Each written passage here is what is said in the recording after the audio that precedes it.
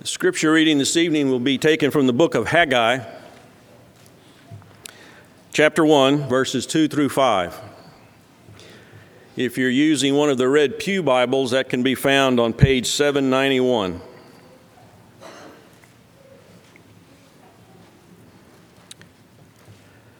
Thus speaks the Lord of hosts, saying, "This people says, the time has not come, the time that the Lord's house should be built." Then the word of the Lord came by Haggai, the prophet, saying, "Is it time for you yourselves to dwell in your paneled houses, and this temple to lie in ruins? Now therefore, thus says the Lord of hosts, consider your ways."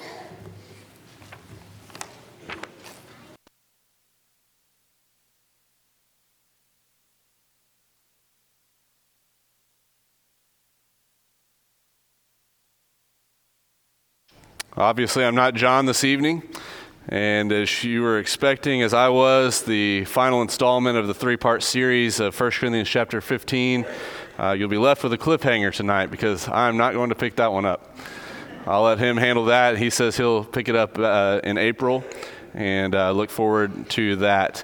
He won't be able to be with us next Sunday because he'll be gone to Mexico to visit our missionaries, and so be praying for that trip, for his safety and those that are going with him. I know some of our Mexico missionary committee will be going as well, so pray for that as well as his health as he leads up to the trip this weekend.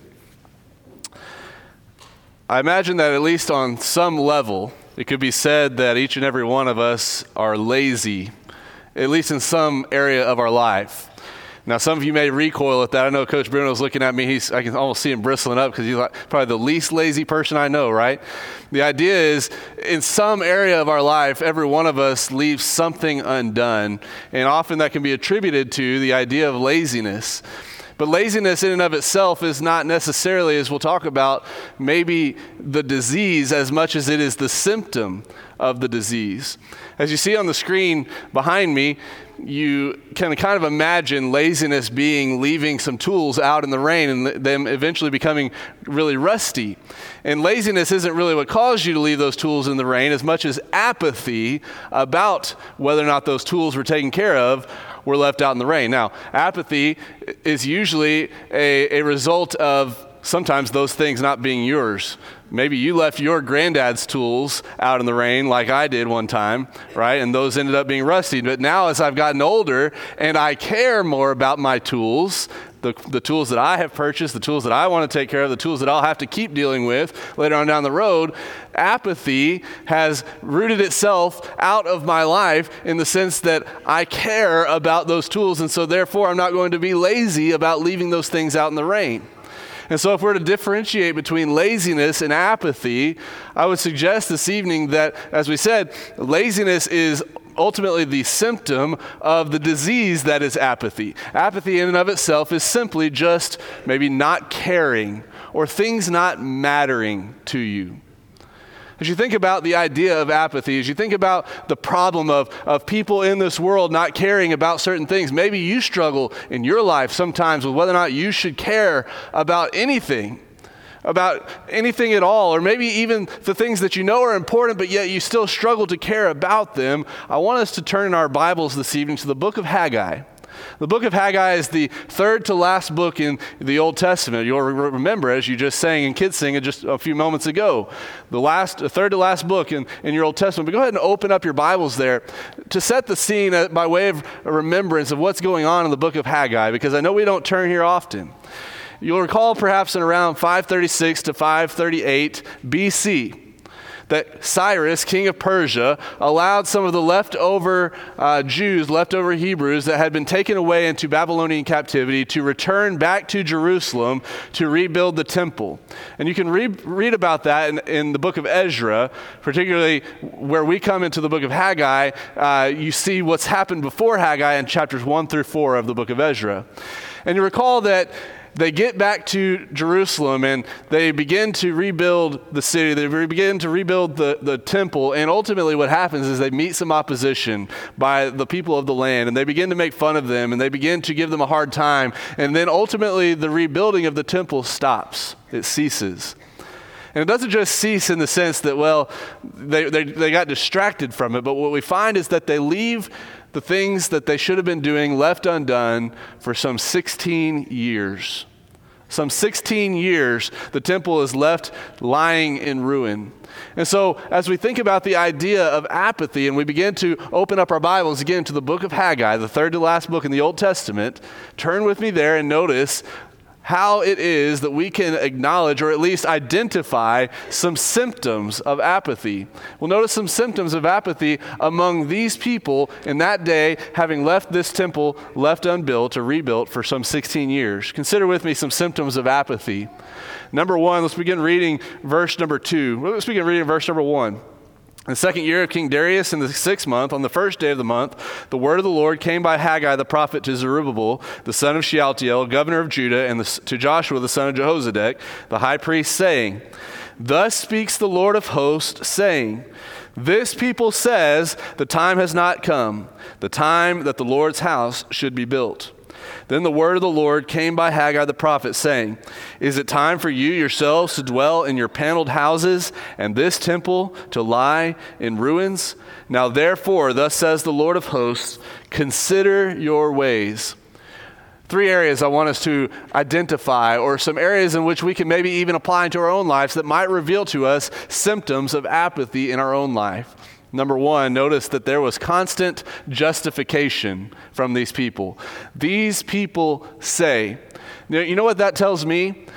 In their mind, they were identifying the fact that there was something left undone in their life. The fact that they were justifying the fact that it was left undone at least meant to some degree that they recognized that those things should have been done by now, but yet they were justifying the fact that their inaction was okay. And yet we know it surely was not.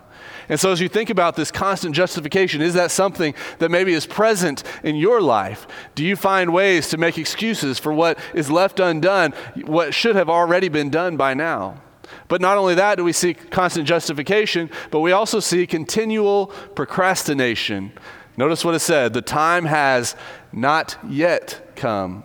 The time has not yet come. When you think about how long, as we mentioned a moment ago, for some 16 years, they had left these things undone, the question must be asked, well, how long until the time really must come? You know, sometimes we think about the passing of time. Oftentimes, as those of us that are raising children, the passing of time is marked very often by our children's age. It's crazy to me to think about the fact that Clara is older now, or just about the same age, if not older, than Jackson was when we moved here. That's just crazy how fast time moves with regard to our children. Now, think about how long these people had been there. They've been there some 16 years. Is Clara graduating high school from now? That's how long they've been in that place, how long that they should have already been taking time to do the things that they should have been doing. It's as if a child that had been born as they had arrived there could now get a driver's license to go out and get a horse, to drive the horse around, to carry the stones around, to build the temple like they should have been building it. That's how long they've been sitting around not doing the things that they should have been doing. Continual procrastination. You know, sometimes we can put something off a day or a week and still say, well, it really still matters to me. I just haven't gotten around to it yet. But oftentimes we put things off for a year. How could we really say that if we put something off for 16 years that it really matters to me? Ultimately, what is communicating when there's continual procrastination is I am apathetic about that thing. I'm apathetic about it. It doesn't matter. I don't care. How long until the Lord's house should have been rebuilt at this point already? They're saying the time has not yet come. So constant justification, continual procrastination, little prioritization. It wasn't that these people were just doing nothing when they came back. They came back and they were living in paneled houses. You dwell in paneled houses. Now, I'm not about to stand up here and tell you that it's wrong to live in a house. Think about these people that have been carried off into captivity, have been there for so many years, and finally they come back. Who knows what the kind of living conditions they were living in when they were there. They finally come back. They're excited to be back in where they belong. I don't think that God expected them to just immediately start building the temple to the point where they didn't have anything to live in. The point was, though, they were living in paneled houses. Now, what does that mean? Paneled houses. Most people say it's kind of like the idea of wainscoting. You need walls to live in, right? You need walls to hold up the roof for your house so that you can be protected from the elements, protected from enemies. But walls can be just as simple, in our day and age, sheetrock, or in their day and age, maybe some sort of stucco or mud wall to keep the elements out. But they were going above and beyond just that, and they were doing things like wainscoting over here. It was decorative, where the wall would have been just fine, but now we put this wainscoting on top. Again, I'm not saying anything's wrong with our wainscoting here, right? But the idea is they were going to such degree to make sure that their house looked so great and so wonderful, their own personal dwellings, that they were leaving the Lord's house undone. Constant justification, continual procrastination, little prioritization, some symptoms of apathy. So what do we do about it? There's a 3-word kind of solution or suggestion, or really imperative, but at least for our case, a solution for the problem here that we're going to find in verse number 5. Notice what he says. Therefore, thus says the Lord of hosts, consider your ways. Consider your ways. Number 1, consider. The idea that apathy cannot be addressed until you stop and acknowledge it.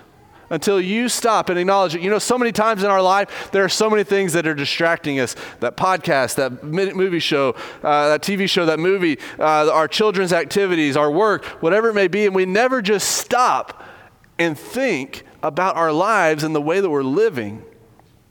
That's the insidious nature of apathy, is that we don't really care to address the things that we don't care about, and so we don't actually stop to think about them.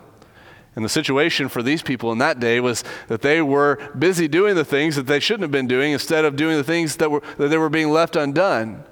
And they didn't stop and think. They didn't stop and consider. They didn't just stop and evaluate what was going on in their lives. Psalm 119, verses 59 through 60, the psalmist said, I thought about my ways. I thought about my ways, and he goes on to say, I made haste to follow after your precepts. As you think about that particular text, it's so simple. All it took for the psalmist was just thinking about it. Now, think about Luke chapter 15, verses 17 through 20, in the parable of the prodigal son. In his case, he had no choice but to think about it, because that's all he had left to do. All his money had run out. He didn't have his iPhone anymore to scroll. He didn't have podcasts anymore to listen to. He was just sitting there wallowing in the pig's sty, and all he could do was think. And you know what Jesus says? He came to himself. When he had come to himself, he thought, how many of my hired servants have bread and to spare? And he comes to a resolution and say, I will go home to my house and do what I should have done a long time ago, basically. Sometimes we just need to stop and think, evaluate. You know, there's a reason why we have New Year's resolutions. We shouldn't wait till the new year to really resolve to live a better life and consider our ways, to follow after our God.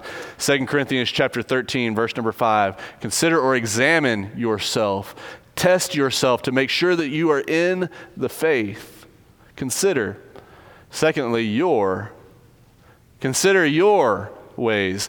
You know, I wonder if perhaps part of the reason why the temple had been left undone was because everyone was looking at each other and saying, well, I think it's his job, or that's his job. It's not my job after all, because, you know, my house is quite a bit further away from the job site. Or I have younger kids, and so I don't really have the time to really be messing with that. Or, you know, they have the skills. He's a mason. He's a, whatever job over here. He's got horses. He can help with this particular task. I don't have those skills. The problem with apathy is, instead of looking inwardly and considering my own ways, I like to look around and think about what other people's problems are, what they should be doing instead of what I should be doing. And so the solution is, look at yourself. Look inwardly. Consider your ways. Not being like the Pharisee of Luke chapter 18, who looked at the tax collector and said, I thank God that I'm not like other men, extortioners, adulterers. I fast twice a week. I give tithes of all that I have. But the tax collector, he wouldn't even lift his eyes up to heaven. He said, God, be merciful to me, a sinner. Consider your ways. Evaluate your own life. Think about the apathetic things that you might be dealing with. Consider your ways. Consider your ways. The question should be asked, what fruit is being produced in my life? You know, sometimes we might look at our life and we might think, nothing seems to be going my way. I've got all these problems, all these issues, all these difficulties, and yes, some of those things come as a product of circumstances that are out of our control because of decisions that other people have made. But sometimes the problems that we're dealing with are because of decisions that we've made. Look at Haggai chapter 1, verse number 6. He says, you have sown much and bring in little. You eat, but do not have enough. You drink, but are not filled with drink. You clothe yourselves, but no one is warm. And he who earns wages to put into a bag with holes. Now notice verse 10. Therefore the heavens above you withhold the dew, and the earth withholds its fruit. For I called for a drought on the land and the mountains, and on the grain, on the new wine, on the oil, on whatever the ground brings forth, on men and livestock, and on all the labor of your hands. The point that God's making here through his prophet is you should have paid attention to notice that everything was going wrong for you because I wasn't allowing things to go right for you, because I wanted you to learn a lesson. You were putting money into bags, and it's as if there were holes in there, and the money was just falling out, and you couldn't find it and figure out what was happening to it. If there's something going on in your life like that, the question might be, where are you sowing your seeds? Because ultimately, the point is, the real crux of the matter is, wherever we sow is where we're going to reap. And if we're sowing to the flesh, think about Galatians chapter 5, verses 19 through 23, all we're going to reap are things of the flesh, instead of sowing to the Spirit and of spiritual things. Are you dealing with struggles and difficulties in your life, not just simply because of the product of circumstances of other people, but also because of the fact that you are sowing to the flesh? When we think about apathy, are you sowing to the flesh because you care more about the things of the flesh? It's a question to ask. Are you sowing to the flesh because you care more about the things of this world, of the temporary nature, of the physical body, than you do of a spiritual nature? Because if we'll just sow to the Spirit, a successful life is a life that glorifies God and reaches heaven. Those are the things that really matter, not the things of this world. So acknowledging apathy, but consider next some motivation for those that are apathetic. Maybe you're struggling with this, or maybe you're wondering, how can I help those who just seem like they don't care about anything? Notice what happens. Some motivation for the apathetic, we see number one, that they heard the word of God preached. Notice verse 12. Then Zerubbabel the son of Shealtiel and Joshua the son of Jehozadak, the high priest, with all the remnant of the people, obeyed the voice of the Lord their God and the words of Haggai the prophet, as the Lord their God had sent him. What God has done for us and what we hear about what God is to us will make everything matter to us. Here's what I mean. Galatians chapter 2, verse 20, Paul says, I am crucified with Christ. Nevertheless I live, yet not I, but Christ lives in me. And the life that I now live in the faith, I live in the flesh, I live by the faith of the Son of God, who loved me and gave himself for me. We sing that song, you know those words, you know that tune. What does it mean? It means that when I have Jesus living in my life, when he's the Lord of my life, everything that I do matters. Every choice that I make, every action that I go about doing and being engaged in is connected to the fact that God is reigning in my life. 1 Corinthians 10, verse 31, whether you eat or drink, do all to the glory of God. The purpose of my life is glorifying God. You want to get to the crux of the matter? If you don't hear anything else from the lesson this evening, hear this. You know why so many young people listen to me. Look up here. If there's any reason why you're struggling with apathy, why young people are struggling with apathy, why young people just don't care about what's going on in their life, it's because of this. It's because your purpose has been robbed from you. And you know what? Where your purpose has been robbed from you, who it's been robbed from you by?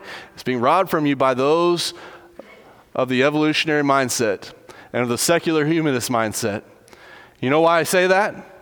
Because when you believe that you just came as a result of millions of years of an amoeba just happening to develop into you as a perfect human being that God created you as, you know what it means to you as someone that doesn't believe that God created you to be the way that you are?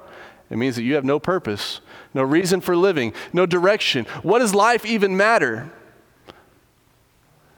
But when we think about what Jesus does for us, What happens when Jesus is your Lord? Every choice and every decision that you make is for the purpose of glorifying him, even when, Colossians 3, verse 23, you come to the long end of a list of all these different areas of our lives in which we are to be doing them as though they are to the Lord, even when you might be a slave. What you are doing matters. You know, if there was ever something in your life, if in someone's life that maybe didn't matter for them, it would have been a slave. Because everything that they were doing in their life was for someone else, on behalf of someone else, at someone else's bidding. But you know what Paul says to those slaves? He says, do it as to the Lord. Now, Paul's not condoning slavery to say as though it's right.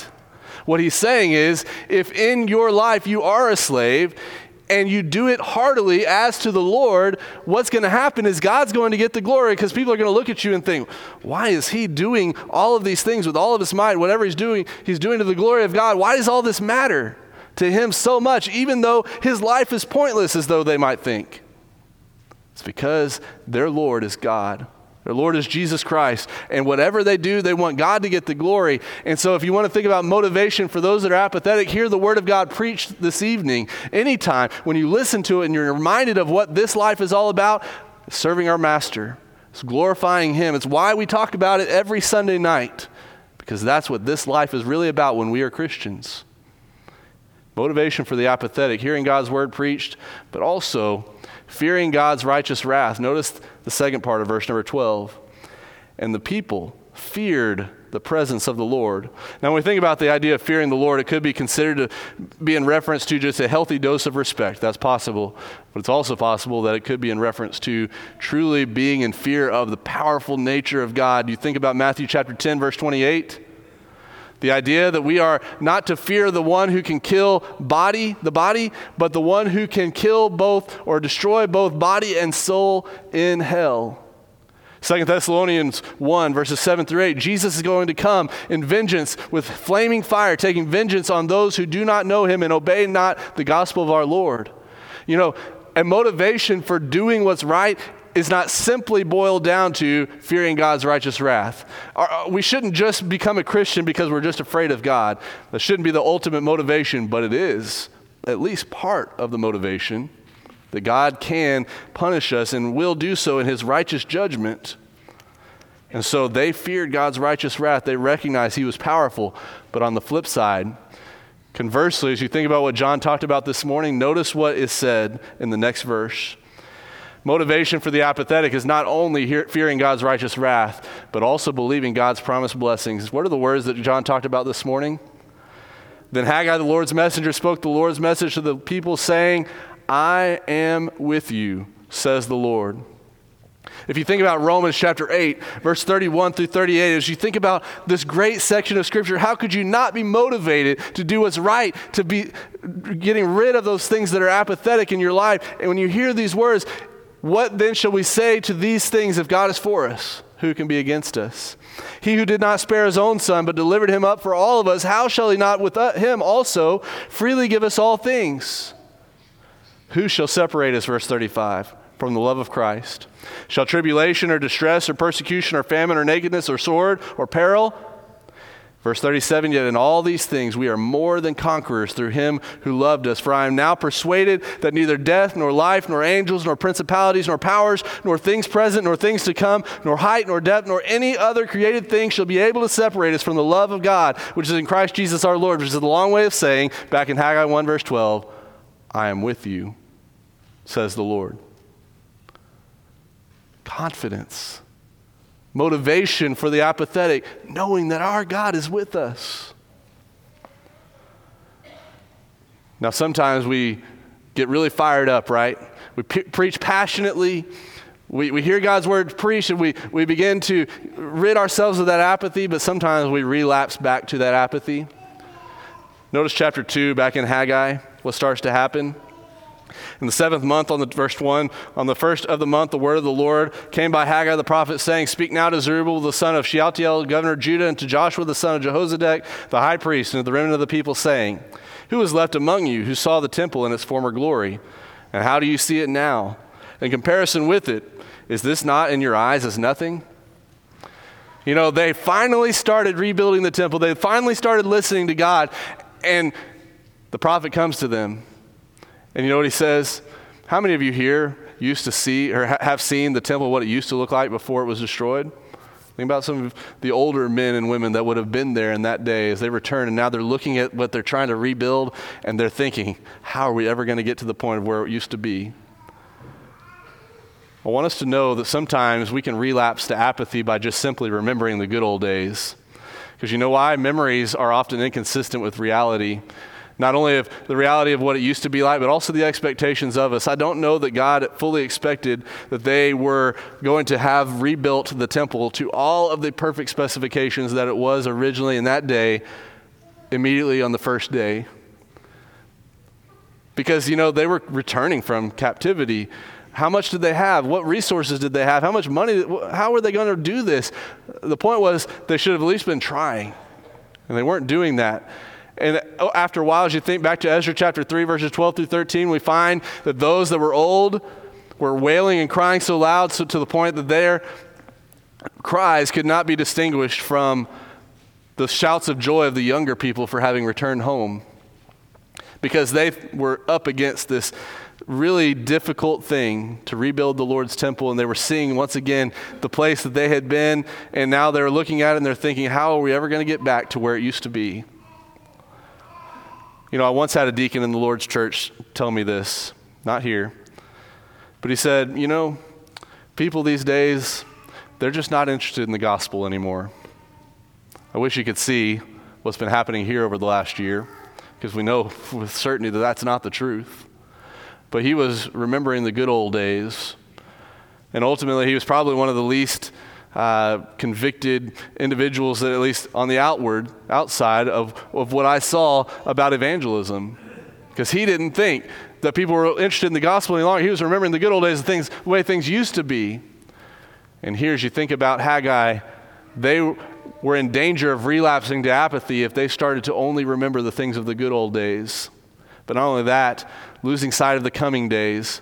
In Haggai chapter 2, verses 4 through 9, we read this beautiful passage of what I believe is a reminder of these people that God had made a promise that Jesus was coming.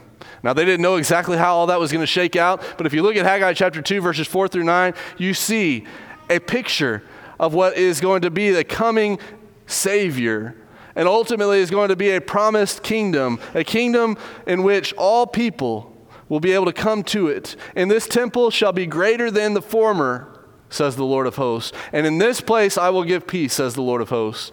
If these people would have just remembered what was prophesied about in Isaiah 2, that out of Zion will the word of the Lord go forth, and that people would eventually turn their swords into plowshares and their spears into pruning hooks, and that people would lay down these weapons and they would not know war any longer, and that all people would come together in this kingdom, whether their background is different or not.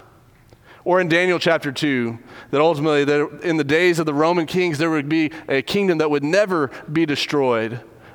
And who ultimately comes in Luke chapter 2 is this Jesus who we've been talking about.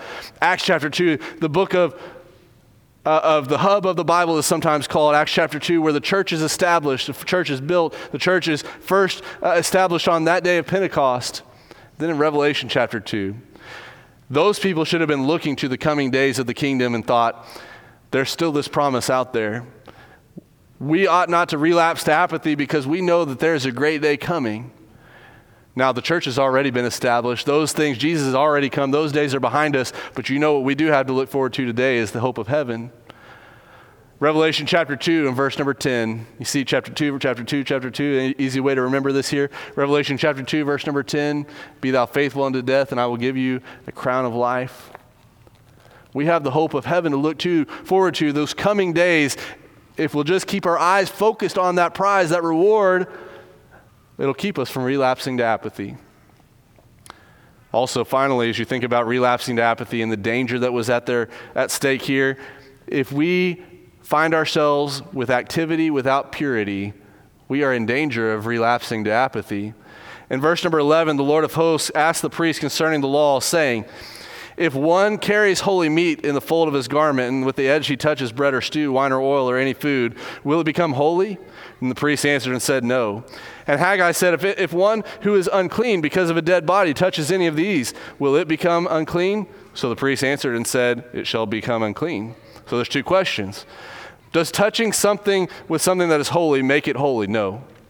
Does touching something that is unholy, or touching something that is holy with something that is unholy make it unholy? Yes. Here's the point. These people were getting to work, and they were doing what they were supposed to be doing physically in activity, but they didn't stop to think about the inside. They didn't stop to think about purifying themselves and their own hearts. To the point where Haggai is warning them, saying, if you just keep working this way and doing the things you're supposed to be doing without cleansing the inside, at some point you're going to start relapsing to apathy because you're going to ask the question, why am I even doing this anyway? Why does it really matter? Think about Matthew chapter 23, verses 26 and 27. Jesus, speaking of the Pharisees, says that they are like whitewashed tombs, beautiful on the outside, but full of dead men's bones. You know, we can clean up a tomb all we want. We can clean up that headstone all we want, but what's it really going to matter? What does it really matter? All inside is there is just dead men's bones. And that's the point here. Why does it really matter that we're building this holy temple for God if we're just living a life that is vile and impure and unlike our God? We're just going to start thinking, why are we even doing this? Why does it really even matter anymore? Don't do that unless you relapse to apathy. Some areas today as we close. Some areas to think about with regard to apathy. Is there apathy in your own personal holiness? Do you maybe sometimes give more attention to the looks of your outer man, working out, thinking about physical activity to the point that your inner man lies in ruin? Consider your ways. Do you, in your marriage, are you so married to your job, to your hobbies, to maybe even sexual fulfillment that your marriage lies in ruin? Consider your ways. In the home, are you so concerned with the way that your physical dwelling looks and making sure that it's really nice and clean all the time? Or maybe you're improving it and doing all kinds of projects or renovating or whatever it may be to the point that your children are left in ruin. Consider your ways. What about in the church?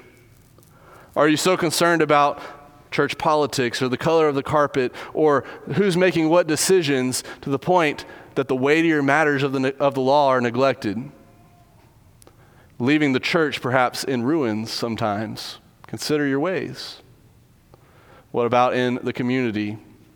Are you so concerned about things of like the city council or the local sports team or the HOA bylaws or getting involved in the community for the sake of civic affairs to the point that you don't actually think about evangelizing those lost souls out there, and the community continues to be lying in ruins? Consider your ways. This evening, I'd ask us as we think about Numbers chapter 32, right before the children of Israel are about to enter into the land of Canaan. They've been in the wilderness wanderings for these 40 years, and they just defeat the Midianites in chapter 31. And Reuben and Gad, the tribes of Reuben and Gad, after having defeated these people, they look around and they think, man, this area, this could be good for our cattle. We'd just like to plop down right here and just stay right here. And so they say in verse number 5, if we have found favor in your sight, let this land be given to your servant as a possession. Do not take us over into the Jordan. Well, we'll just stay right here, Joshua, Moses. Why do we have to go into Canaan? We like this just fine. Here's the response that is given. Moses said to the children of Gad and to the children of Reuben, shall your brethren go to war while you sit here idly by? So we think about apathy and the things that matter, particularly of a spiritual nature. We are in, brethren, a spiritual warfare. We are engaged in a spiritual warfare. And sometimes we are so apathetic about spiritual things, we only care about checking the box of just coming in here and sitting in a pew, that our brethren are going to war without us, and they need us. Will you sit there idly by while your brethren go to war? When we think about the song that we sing, "Here am I, send me," there are a need for workers in the kingdom. There are a need for people to get busy, to get active, stop being apathetic about things that really matter, and start working for the Lord. This evening, maybe you're struggling with apathy, whether it be as a Christian, maybe struggling with whether or not you should be working as much as you should be for the kingdom, or maybe you've been putting off baptism for a long time. Maybe you're not a Christian yet and you have an apathy, cause yourself not to care as much as you should about spiritual things. Whatever it is, whatever your need is, we'd ask you to come as together we stand and as we sing.